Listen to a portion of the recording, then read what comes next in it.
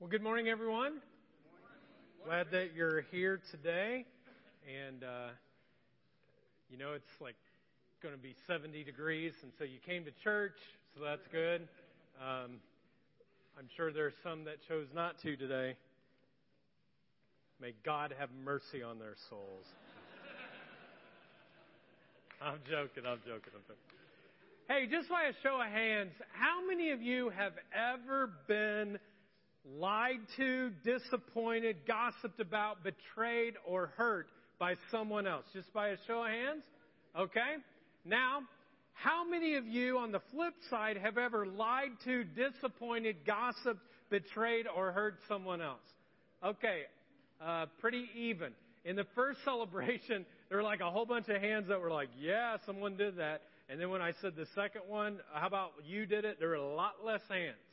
And, what's interesting to me is that it's far easier to remember when someone has hurt you than when it is to remember that you hurt someone else. Last week, we talked about forgiving people who hurt us. And we had two big suitcases up here talking about don't bring baggage into the rest of your week. Go ahead and forgive someone. And people wrote down a name of someone and they came up and they forgave that person.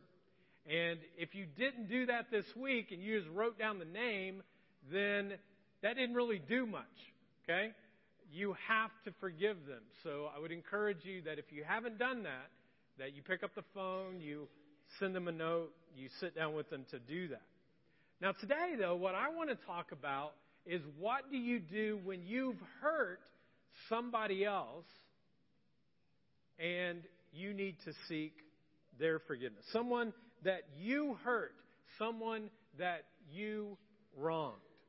One day Jesus was teaching a message on the side of a mountain. It was his most famous teaching called the Sermon on the Mount, or the Sermon on the Mountainside.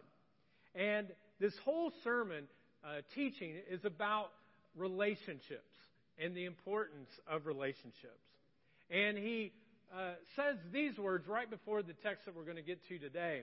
He said, you've heard it said, you shall not murder. But I tell you, do not even become angry. And he's like still in this relational zone of how you should relate with people. When in verse 23 of Matthew chapter 5, he says this. If you're standing before the altar in the temple. In other words, if you're in the parking lot, contemporary way of saying it, you're in the parking lot, you're getting ready to come to church, you're just getting ready to walk in. If you're standing before the altar in the temple and you're going to give an offering to God, he says, and suddenly you remember someone has something against you. And what do? And Jesus says this. He says, stop and go to the person. He says, leave your offering there beside the altar. And then he says, go first and make it right with that person. Now this word go in the Greek, which is the original language of the New Testament, has this sense of like intensity. That you will do anything to be able to make this right. That if you have to travel across country, if you have to work hard, if you have to overcome some obstacles, he says whatever you need to do, you should go and seek forgiveness from the person that you've wronged. If you've hurt someone's feelings, if you've said something that has caused conflict, you should immediately go first and make it right. And he says, go first and do what? What's it say then? He says, go first and be, what's the word? Reconciled to that person. Then come and offer your gift to God. He says that's what you need to do.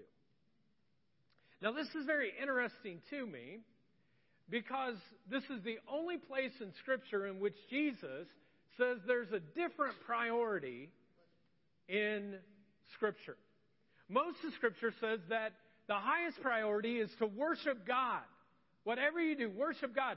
But here, Jesus says, no. It's not about worshiping God. It's about you going to reconcile and restore the relationship. In other words, you can't come in here and sing some Jesus songs and raise your hand, or if you're more charismatic, you get your little groove going down, or whatever it is that you do when you come in here to worship. He says, I don't want to see that if you're not in a right, reconciled relationship with the people in your lives. In other words, in some respects, he's like, your worship doesn't mean anything to me. It doesn't mean anything unless you have that right. I saw this played out a couple of weeks ago. I went and took my two girls to a daddy-daughter dance. And we went to this dance. Yeah, they are cute. They look like their mother, thank God. It's good. And so we go to this daddy-daughter dance, and this was Shiloh. Shiloh is the one on your right, and it was Shiloh's first dance.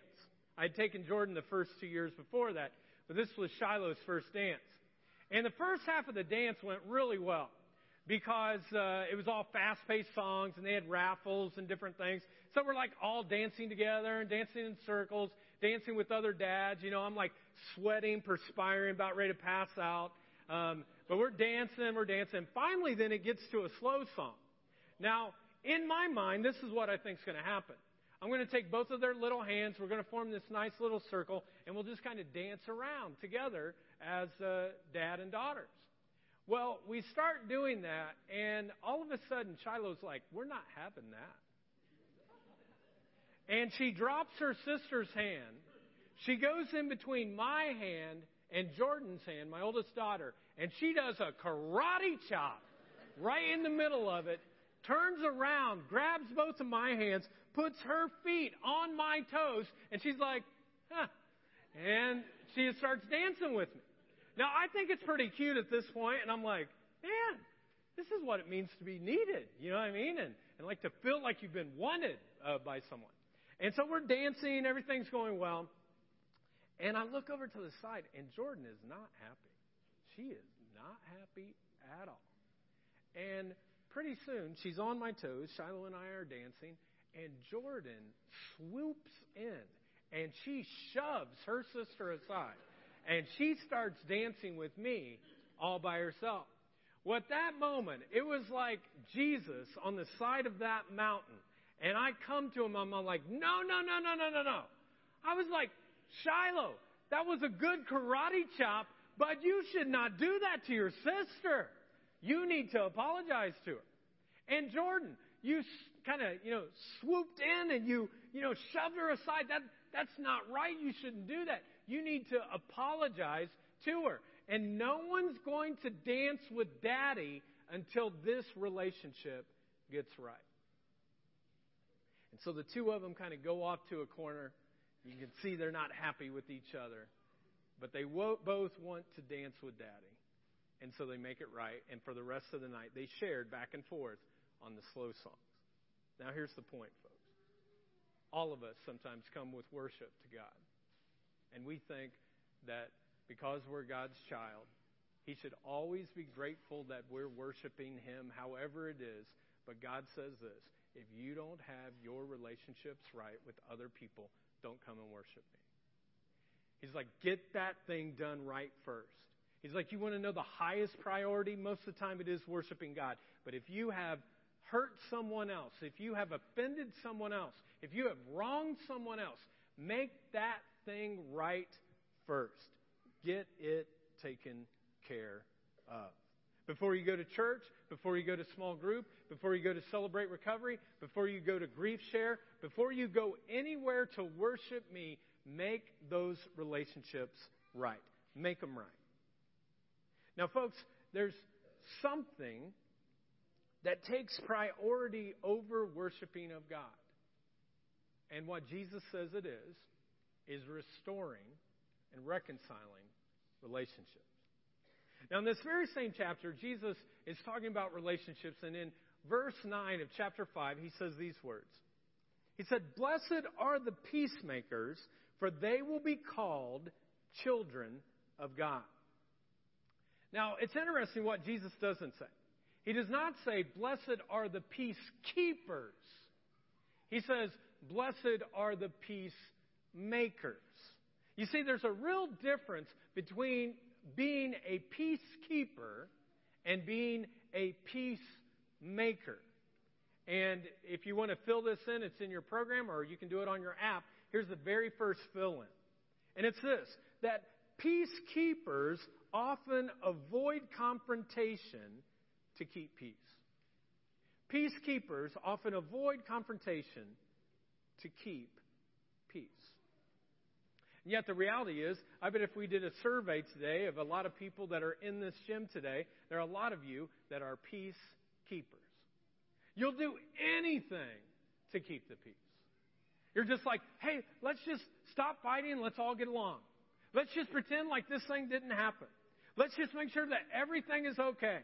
Let's just not acknowledge the fact that every time our family gets together, there's all of this tension and issues and all kinds of stuff. Let's just kind of fake it and let's just kind of make it seem like it's all okay. I mean, we know deep down that this relationship is not where it's supposed to be. But I don't want to fight. I don't want there to be obstacles. I don't want to go through a difficult time. Let's just be peacekeepers. And Jesus says, no. It's not about peacekeeping. It's about peacemaking. And here's the difference. Peacekeeping avoids confrontation. Peacemakers, though, embrace confrontation to make peace. Jesus said, before you offer your gift, go and initiate and try to apologize. Do whatever it takes that you need to do to make for peace. Now, this is what's interesting to me in my own life. I don't have a problem being a peacemaker when it comes to my family. With my wife, Jennifer, we do not go to bed before everything is made right. So the Sunday after Easter, it was Saturday night, and I said something that basically was being a jerk, you know. I have a way of doing that sometimes. And we were up till 1:15 in the morning making sure that it was made right before that next Sunday. And with my girls, I always make sure that before they go to bed that things are at peace, things are good. With my parents, I've had to confront them before. There was a time in our marriage when we got to around 10 years, and my parents and Jen and I kind of got in a disagreement. We got in an argument, and we had to go to counseling for a period of time to make it right, and we did. I've confronted my siblings, even my in-laws. I remember one time confronting my father-in-law on something, and we had to meet at Panera Bread to be able to make sure that things were right. So when it comes to my family, I don't have an issue having peace being made. But when it comes to the staff on our church, for the first 10 years, I was just a peacekeeper. I would do anything and everything I could just to keep the peace. Even if people were not producing well, even if they weren't very faithful in the things that they said they were going to do, I'd be like, oh, it's okay, no problem. We'll let this slide. We'll let this slide. Don't worry about it. Everything's going to be okay. We'll let it slide. And then one particular day, I'm walking into the office, and Derek, who's our worship leader and does a great job, and then Mikey, who runs all of our communications, who does a great job too, they're in their office, and I walk in, I was like, hey guys, it's time to go. And Derek pipes out and says, oh, we'll be there in a little bit. And all of a sudden, I don't know if it's my male ego or what, but I was like, no, this isn't in a little bit. This is now. I'm not asking your opinion. I'm telling you, we're meeting now. And so they walk down the hallway. They come into the office. I'm sure they're like, dude, this is like, we've never experienced this before. And I felt so horrible because this is what I realized on that day. For 10 years, I was stuffing everything down, trying to keep peace with everybody on staff, but I wasn't holding them accountable to the things that they were called to do. And so I had to work at that to be able to say, there has to be this kind of accountability. And so over the past 2 years, I have brought a consultant in that has helped to mentor me in being a better peacemaker. I have resources that I've taught. We have, as a staff, we're going through leadership development, which is basically about holding one another accountable for the things that they need to be held accountable to. Now, this was what was interesting. Mikey and Derek were on a team, and the team was basically to oversee getting all of the new backdrop behind us and some of the curtain skirts. And we get to a meeting, and they've had almost 9 months to get this done, and it hadn't been done. And there were some legitimate reasons why. But finally, rather than getting mad or angry, I was like, okay, guys, between now and the next time we meet, what are you going to do to make sure that this thing happens? And all of a sudden, it was a totally different way. I confronted clearly what it was. I said, this is my expectation. And then on Easter Sunday, as you know, the backdrop was up, everything was good to go. They did an awesome job, and everything was wonderful. But if I would have just kept the peace and said, oh, just kind of, don't worry, guys, do whatever you want, it would have never happened. And I realized that for the church to grow and for our staff to grow, it's not about peacekeeping. It's about peacemaking, embracing when you need to confront someone else. Now, what's interesting is that Jesus says that if you're going to be a peacemaker, that there are both an enemy and a friend to peacemaking. Here's the enemy to peacemaking. It is called pride. Let's all say that out loud together, because none of you have it, I know. So I just want to have us say it out loud together. 1, 2, 3. Pride. Pride. Yeah, pride. Now, don't elbow the person beside you and go, hey, you prideful fool. Do you see what he's talking about here? This is why we don't have peace in our house. God is calling you right now. Can't you tell? Don't do that, okay? Folks, you show me any relationship where there is tension in the midst of it. And it's not just one person, but there are two people at fault. And typically, this is what is going through their brain. I'm not going to apologize. I'm not wrong. And even if I am a little bit wrong, I'm not nearly as wrong as they are, so I'm not going to apologize. After they apologize, then I'll apologize, but not before that. Sound familiar? A little bit? Folks, in almost every relational struggle, there is not just one person at fault, but there are two people at fault. I mean, even if the one person is like the biggest massive jerk ever on the face of this earth, if you're in a relationship with them, you're a part of it as well, and you need to own up to whatever your part is. You're not responsible for what the other person does when you try to make it right, but you are responsible for you. That's why the Bible says this: as far as it depends upon you, be at peace with, what's the word? Everyone. Who? Everyone. Yeah, you're saying it loud, but do you do it? I mean, when the guy pulls up beside you and you don't go as fast as he wants you to go, and he gives you the bird, he's not telling you you're number one, okay? I'm telling you. And when that happens, how do you practice it then? When your neighbor doesn't mow their yard, or they mow so far away from what the boundary line is, and you like, are you serious? And now I have to deal with that? How do you respond? Are you at peace with everyone? Your mother, your father, your brother, your sister, your kids, your boss, your crazy one-eyed uncle. And how about this one? Your ex-spouse. Your ex-spouse. He doesn't say everyone except your ex-spouse. You can just no. He says everyone. As far as it depends upon you, live at peace. In other words, give it all you got. Now, sometimes it doesn't depend upon you. In my life, there are two people in my life over 44 years that I've tried to reconcile with that they chose not to have peace with me. There's nothing more I could do. But this is what happens with the Scripture sometimes. Sometimes we're like, well, I called them and they didn't answer, so I did my part. No. Remember this whole intensity that Jesus says, that you go after that and make it right. One of my favorite quotes when it comes to forgiveness and reconciliation is from Mother Teresa, and this is what she says.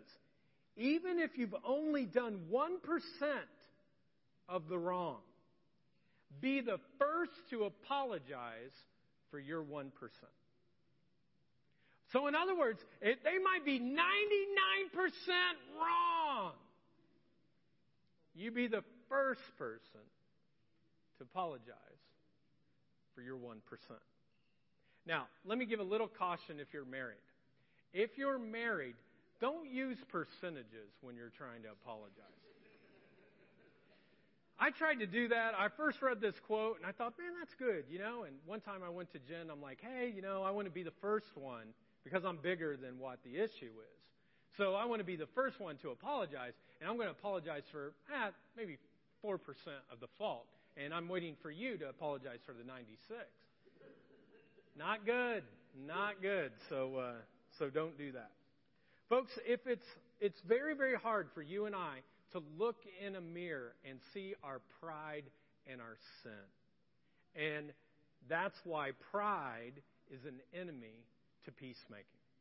Now, the friend to peacemaking is this, humility. Let's all say that word out loud together because you love that word as much as pride, right? On 3. 1, 2, 3. Humility. Humility. Humility says, you know what? I do own a part of this. I actually have been wrong, and I'm going to be faithful before God, and I'm going to own up to my part of it. And here's what happens when you put humility before pride.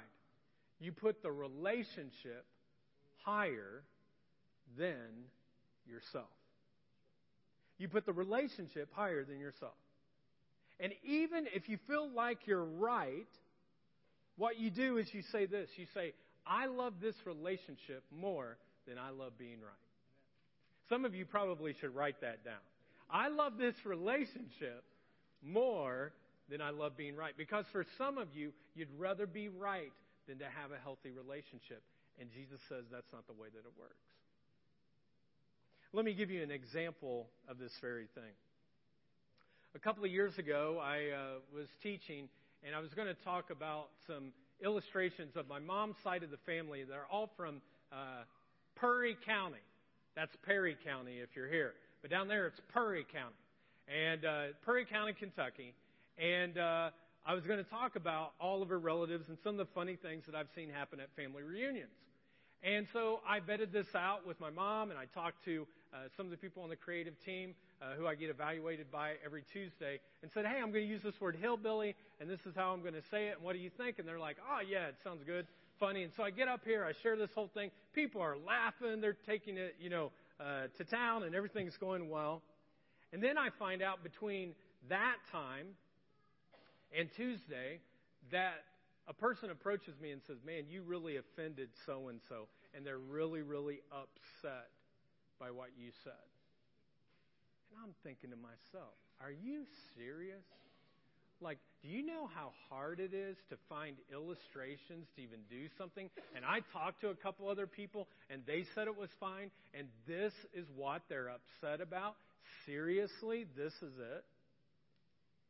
And luckily, I had a couple of people go, dude, man, you need to make this right. This couple who had been there at the very early stages of the life of the church, they stopped coming to church. And a week turned into 2 weeks, and it went on further.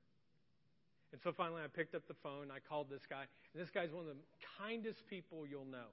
Great encourager, supporter. And I picked up the phone. I called, and he's like, yeah. He was not happy with me. And so we sat down, and we talked. And he shared what was going on. I said, well, I want you to know that I vetted all of that. And I talked to some other people, and they thought it was fine. He goes, it wasn't. I'm like, okay. And then I'm like, but really, that offended you? It really did. And he's like, yeah, it did. And I was just getting ready to kind of defend myself more so when I felt this prompting from the Spirit that said, humble yourself, Chris, and listen. And then he shared this. He said, in the neighborhood that I was raised in, many of the illustrations that you shared were true about those people.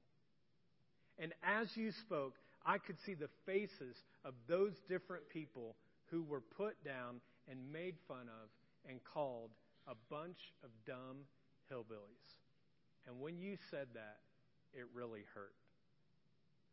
Now, at that point, I thought, well, I could still defend myself in doing this, and Satan would love for this guy and myself to be divided.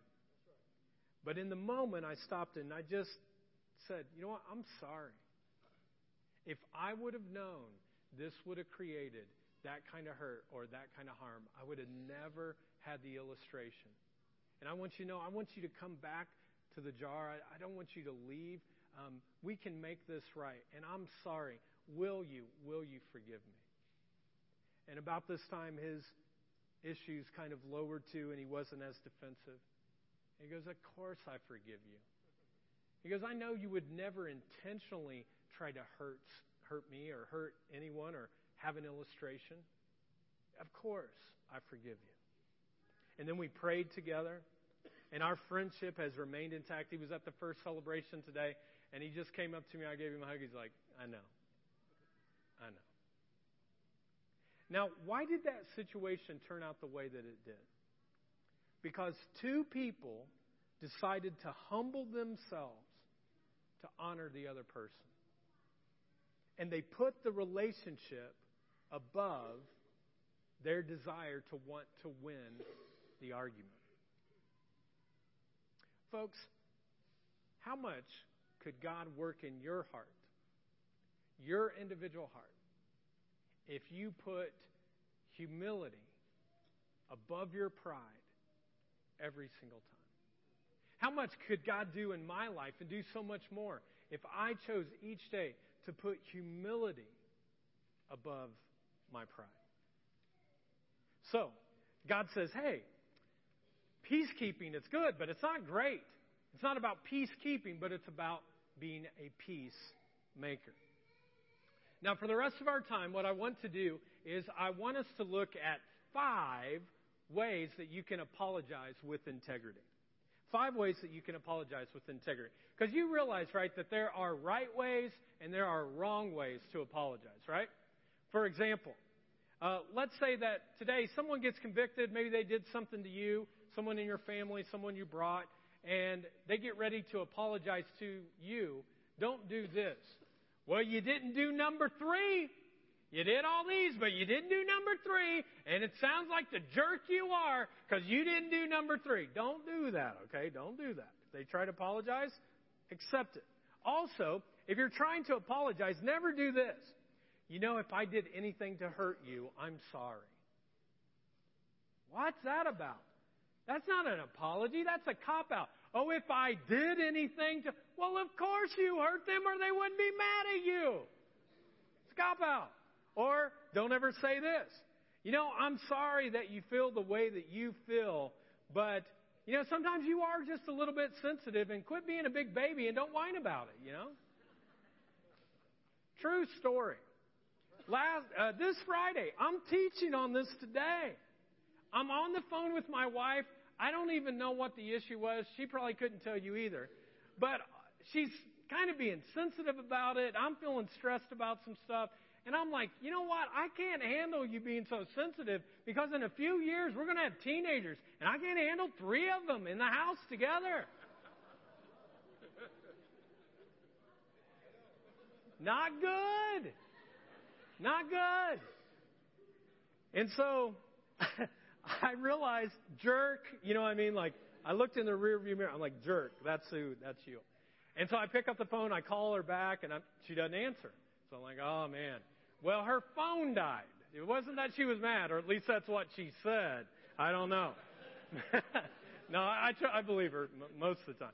And, but anyways, I called her back, and she's like, yeah. And I said, hey, I want to apologize, you know, and all that kind of stuff. And so we got it all worked out. But there's a right way, folks, and there's a wrong way to apologize. And you have to be careful on how you do that. So for the rest of our time, I want us to talk about 5 ways to do that. First way is this: admit to specific actions and attitudes. You got to be specific about it if you're going to apologize. You say, I am sorry for, and then you name whatever that thing is. I'm really sorry that I yelled at you. I'm sorry that I lied about you. It's embarrassing. I know I shouldn't have done that, but I did. I told a lie about you. I'm sorry. I didn't call you. And I told you I was going to call you, and I didn't. I'm sorry. I told you I was going to be home at a certain time, and I wasn't. I'm not going to try to make excuses about that. I'm just sorry. I'm going to be specific. Folks, being very specific about your apology is important. Now, some people are sitting there right now, and they're like, but I don't have anything to apologize for. I don't. Well, some people, you need to apologize for not doing anything. You ever had apologies like this? I'm sorry that I wasn't there to protect you. You went through something, and I'm sorry that I wasn't there. I should have been there to protect you. I'm sorry that I worked so much of my life in your formative years as a child, and I wasn't there for you. I wasn't caring for your needs. I'm sorry that I didn't embrace the relationship. I neglected it.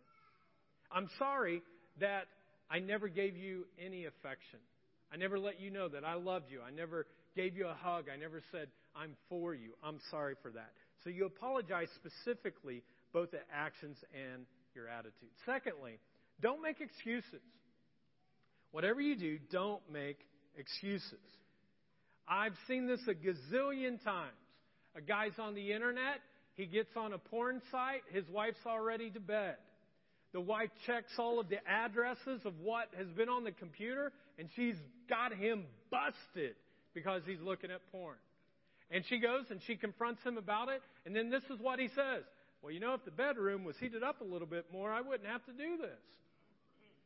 What? What are you talking about? Or, if you met my needs a little bit more, then I wouldn't have to go to these sites to, No. Just own it. You know what you are? You're selfish. That's what you are. You're selfish. And you're trapped and you're tricked and you're overwhelmed and you're most upset that you got busted. That's what you're upset about. No excuses. I'm sorry I betrayed you. I shouldn't have done that. You know the reason why I spend all this money is because you're such a cheapskate and you never let me spend anything, so I went on a spending splurge. No. That's not an excuse. That is an excuse. You want to be honest about it and say, hey, I was stupid. I was materialistic. I did all of this. I'm sorry. Here's what happened at my house recently. My youngest daughter, Shiloh, about 6 weeks ago, she comes up to me and she looks really sad and she's on the verge of tears. And she's like, Daddy, you never spend any time with me. You're just working and working and working. And you never take me to ballet. There's like all these tears. I'm thinking to myself, are you serious? What do you mean I haven't taken you to ballet? I've seen the Nutcracker forwards and backwards 10 different times every single year, seeing you dance and prance and whatever, and they never have words. I've done it every single time, and there's no words. It's just dance.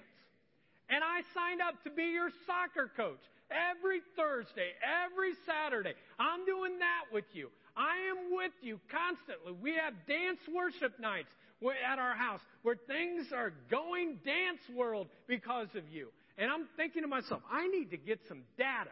I need some spreadsheets. I'm going to show this little 6-year-old exactly how much her dad spends with her.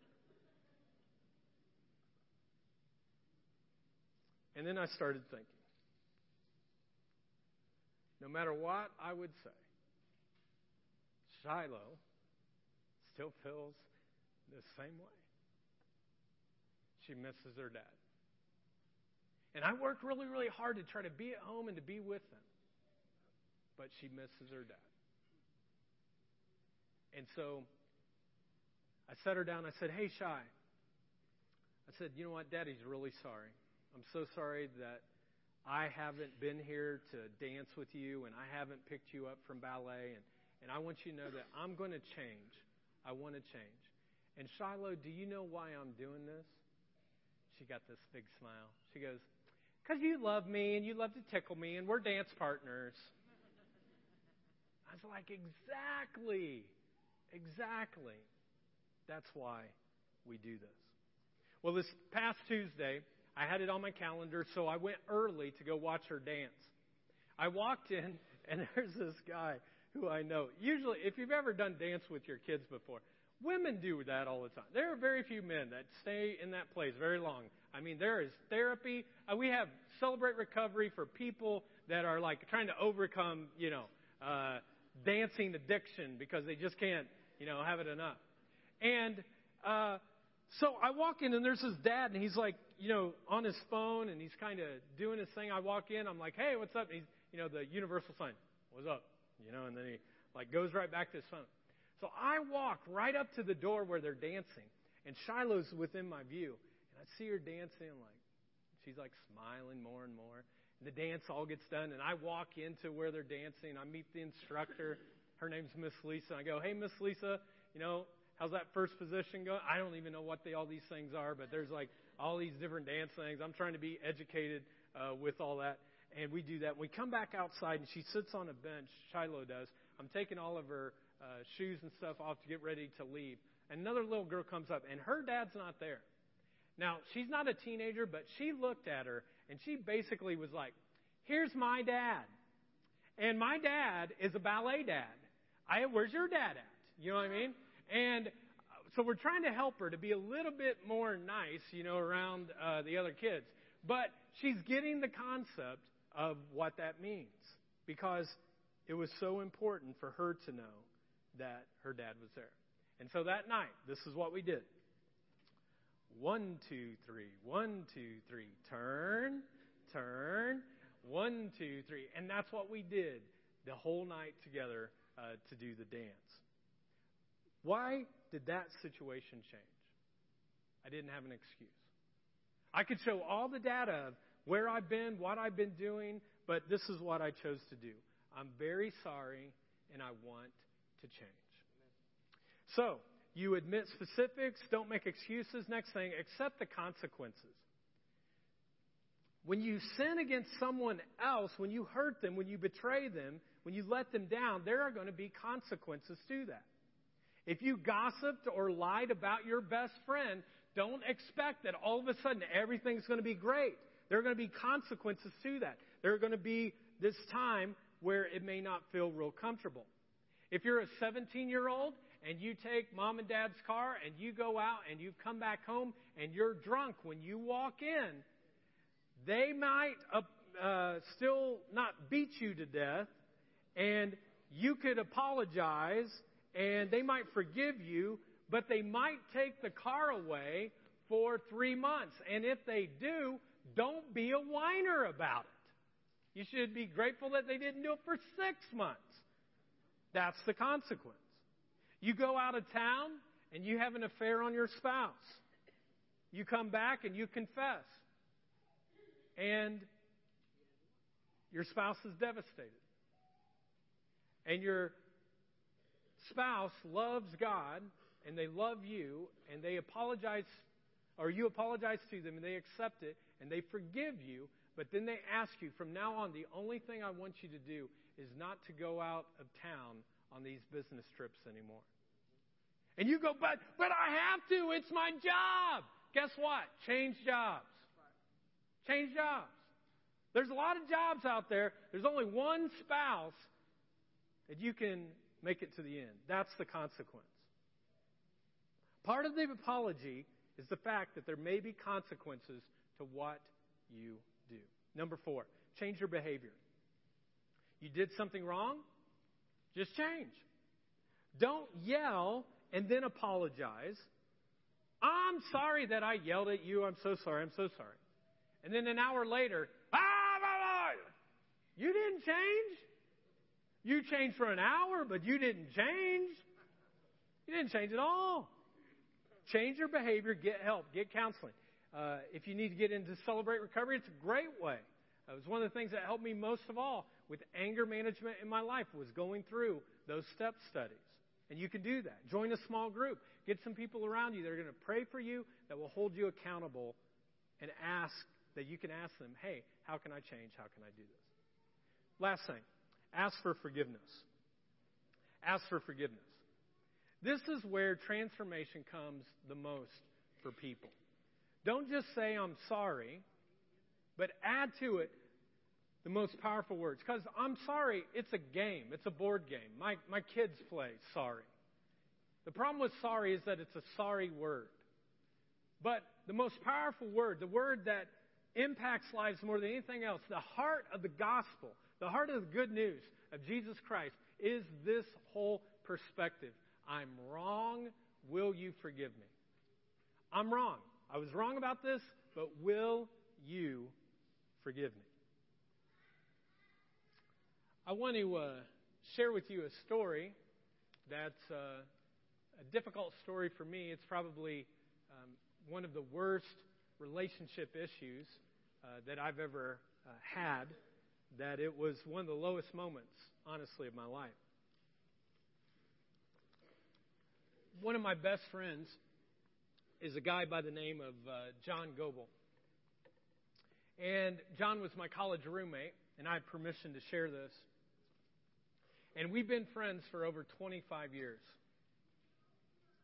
And he and I have gone through a lot of stuff together, and whatever we've gone through, every single time that we went through something, I knew he was there for me and that I'd be there for him. And you know, I remember a pastor one time telling me that if you got to the end of your life and you had 5 true friends, enough friends on one hand, you would be a very rich person. And he's one of 3 friends that are, I know if I called at any time, they would be there. I've got 3 that I know no matter what, they'd be there for me. He was the best man in my wedding, and I was the best man in his wedding. There we are, a couple studs back in the 90s. And we encourage one another. And we've encouraged one another to be the best husband, to be the best dad, to be the best man of God that we can be. And we've gone through everything together. And when we started this church, when we started the Jar, and I was like, hey, I'm going to plant this church. I was like, I want John to be on that very first team. And this is what this guy did. He sold his house in Indianapolis. He took a lower paying job. He commuted back and forth to Indy. It was the same job, but just took less money. He moved his wife and his 2 daughters here. And he gave up everything to come and to start this church. He's the most loyal person outside of my family that I know. And this commute, 8 years going back and forth from Indy to Muncie so that he could help with the church. He took care of all the finances in the church for the first 8 years. That's why we're so healthy. In fact, the reason you're sitting on a chair right now is because someone invested money very wisely in the early years of the church so that you would have a place to sit. He helped with small groups. He ran all of our small groups. He helped with children's ministry. He gave literally over $100,000 over his time to this place so that people who are far from God could come close. Now, John and I, we are polar opposites. He's intense introvert. I'm over the top sometimes extrovert. He's all about the details. I'm all about the big pictures. His favorite baseball team is the Reds.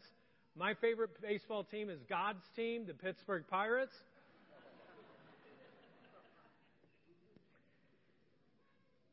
And throughout the years of the Jar, I was so excited to have him there. But one of the things that I didn't realize was that the time that he was here, I was the biggest control freak that the church had.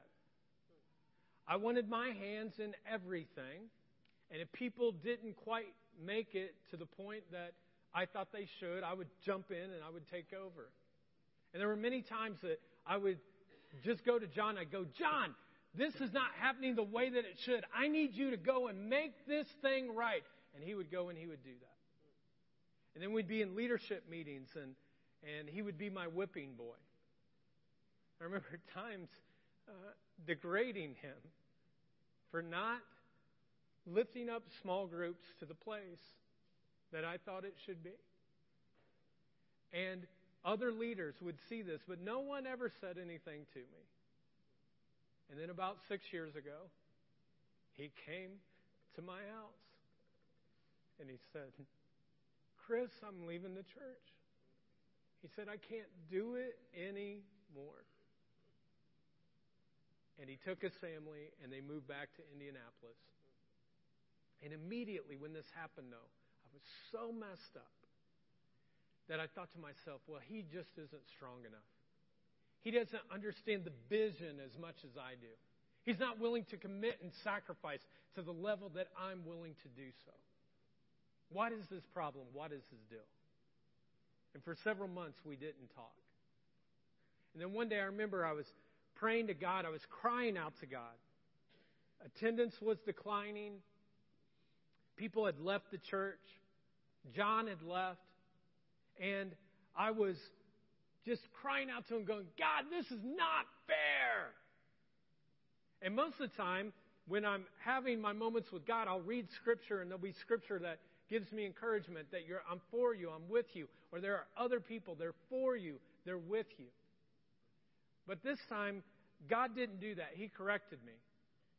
And I remember writing this down. And this is what he said, as much as I could tell in my spirit. Not audibly, but in my spirit. Chris, you've been selfish. You've not been a good friend. You've not been the kind of friend that I've called you to be.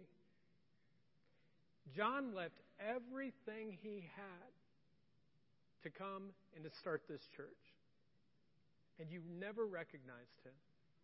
You played him like a pawn in a chess game, using him for whatever you could do. You need to ask for forgiveness. You need to make this right. Well, within a week, I picked up the phone. I called him. We met at O'Charlie's in Noblesville. We sat across the table from each other. And I said, John, I'm so sorry. God's revealed some things to me, and I understand why you've left. I try to control things. I put you down in front of other people. I didn't allow you to go after the vision that God had for your life. And I'm really sorry. Will you forgive me? And then John paused, and then he shared the hurt that he had experienced over the entire 8 years of the church. The 6 years that we started and the 2 years when we were meeting in homes. And after he was all done, I just sat there and I listened to all of it because I deserved it. I deserved the consequences. I said, will you forgive me? And then he looked at me and he said, Bunch, you're my brother. I forgive you. And this is what's been cool about this. We have never brought that up again to each other's face. And one of the coolest things that happened to me, he took me to the Indianapolis 500 time trials last year. And there was this banker who thought he was all big stuff. And he had paid for everything, and he comes up to John, and John's in the finance world, and this was his banker, and the banker's like, who are you? And I was like, well, I'm his friend. We started a church. He's like, oh, John, you go to church? I was like, no. I was like, if it wasn't for this guy. There are 350 men and women and kids that would have never been touched. And this big banker guy, he didn't get it. He's like, okay. And I'll never forget when the time trials were done, we went out to get our car. We'd driven separately. And John looked at me and he said, you honored me so much today. And it's for that I'm so glad we went through that church and starting it together as friends. You see, this is the thing, folks. Our friendship is better today than it ever was on the other side. And I was thinking about it today, or this week, that when you break a bone, and that bone heals back, where is the strongest part of that bone? It's where it's broken. And I have a feeling that some of you today, if you were honest to the deepest part of your life, that you have some relationships, that there's a break. And Jesus is longing for you to go first and make that thing right. And so that's been my prayer for you today, throughout this week. That you wouldn't let another week go by where you come into church and you give worship to God and you think all about God, but you haven't made it right in a relationship in your life. And I pray this week that you'll do that. If you would, I invite you to stand for closing prayer. I'm going to invite the prayer team to come up. And we want to give you a moment with God as we turn off the lights, for you to maybe think about who is that person that you've hurt, that you've offended. It might be a small thing, it might be a big thing, but that you could make it right. Because some of you, you have a relationship right now, you know it's not what it's supposed to be. But you could do the right thing. You could go to them. They might be at fault in some of it, but you could be the first person to go to them. So let's pray. God, some of us are here today and we have broken relationships. We've hurt someone, we've lied about someone, we've disappointed someone, we've betrayed someone. And God, we need your help to reconcile with them. So would you give us the courage to take the drive, to pick up the phone call, to pick up the phone, to meet with them one-on-one, to ask for forgiveness. And God, help there to be healing in this place today. That whatever that break is, that you would help people to have the courage to make it right. And that it would be stronger, that relationship, than it ever has been before. Maybe some of you are here today and the broken relationship that you honestly have is with God. You drifted away from Him for a period of your life, and now you've kind of come back and God's ready to make it right, but you need to be the one to say, God, I'm sorry. I'm so sorry that I walked away from this, and will you forgive me? And for some of you today, if you were honest, you'd be like, I don't even have a relationship with God. I don't even know where that thing is at. And so it isn't that hard. You can just simply say, God, I'm sorry for my sins. I want to believe you and that you can be made right. You can have a new life, a fresh start today. And so if you're at that point where you're ready to make that kind of first-time commitment, I'm going to lead us in a prayer. And I'd like all of us to pray this prayer out loud together. I'll share a word and you can just repeat after me. But it's a prayer for all of us. But for some of you, it's going to be the very first time where you can say, God, I'm sorry. I want you in my life. So let's pray together. Repeat after me. Heavenly Father, I am sorry I sinned against you. Forgive me for my sins. Make me new. I believe you died for me and rose again so I could live for you.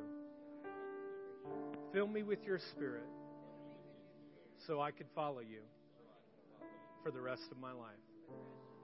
Thank you for new life. I give you mine.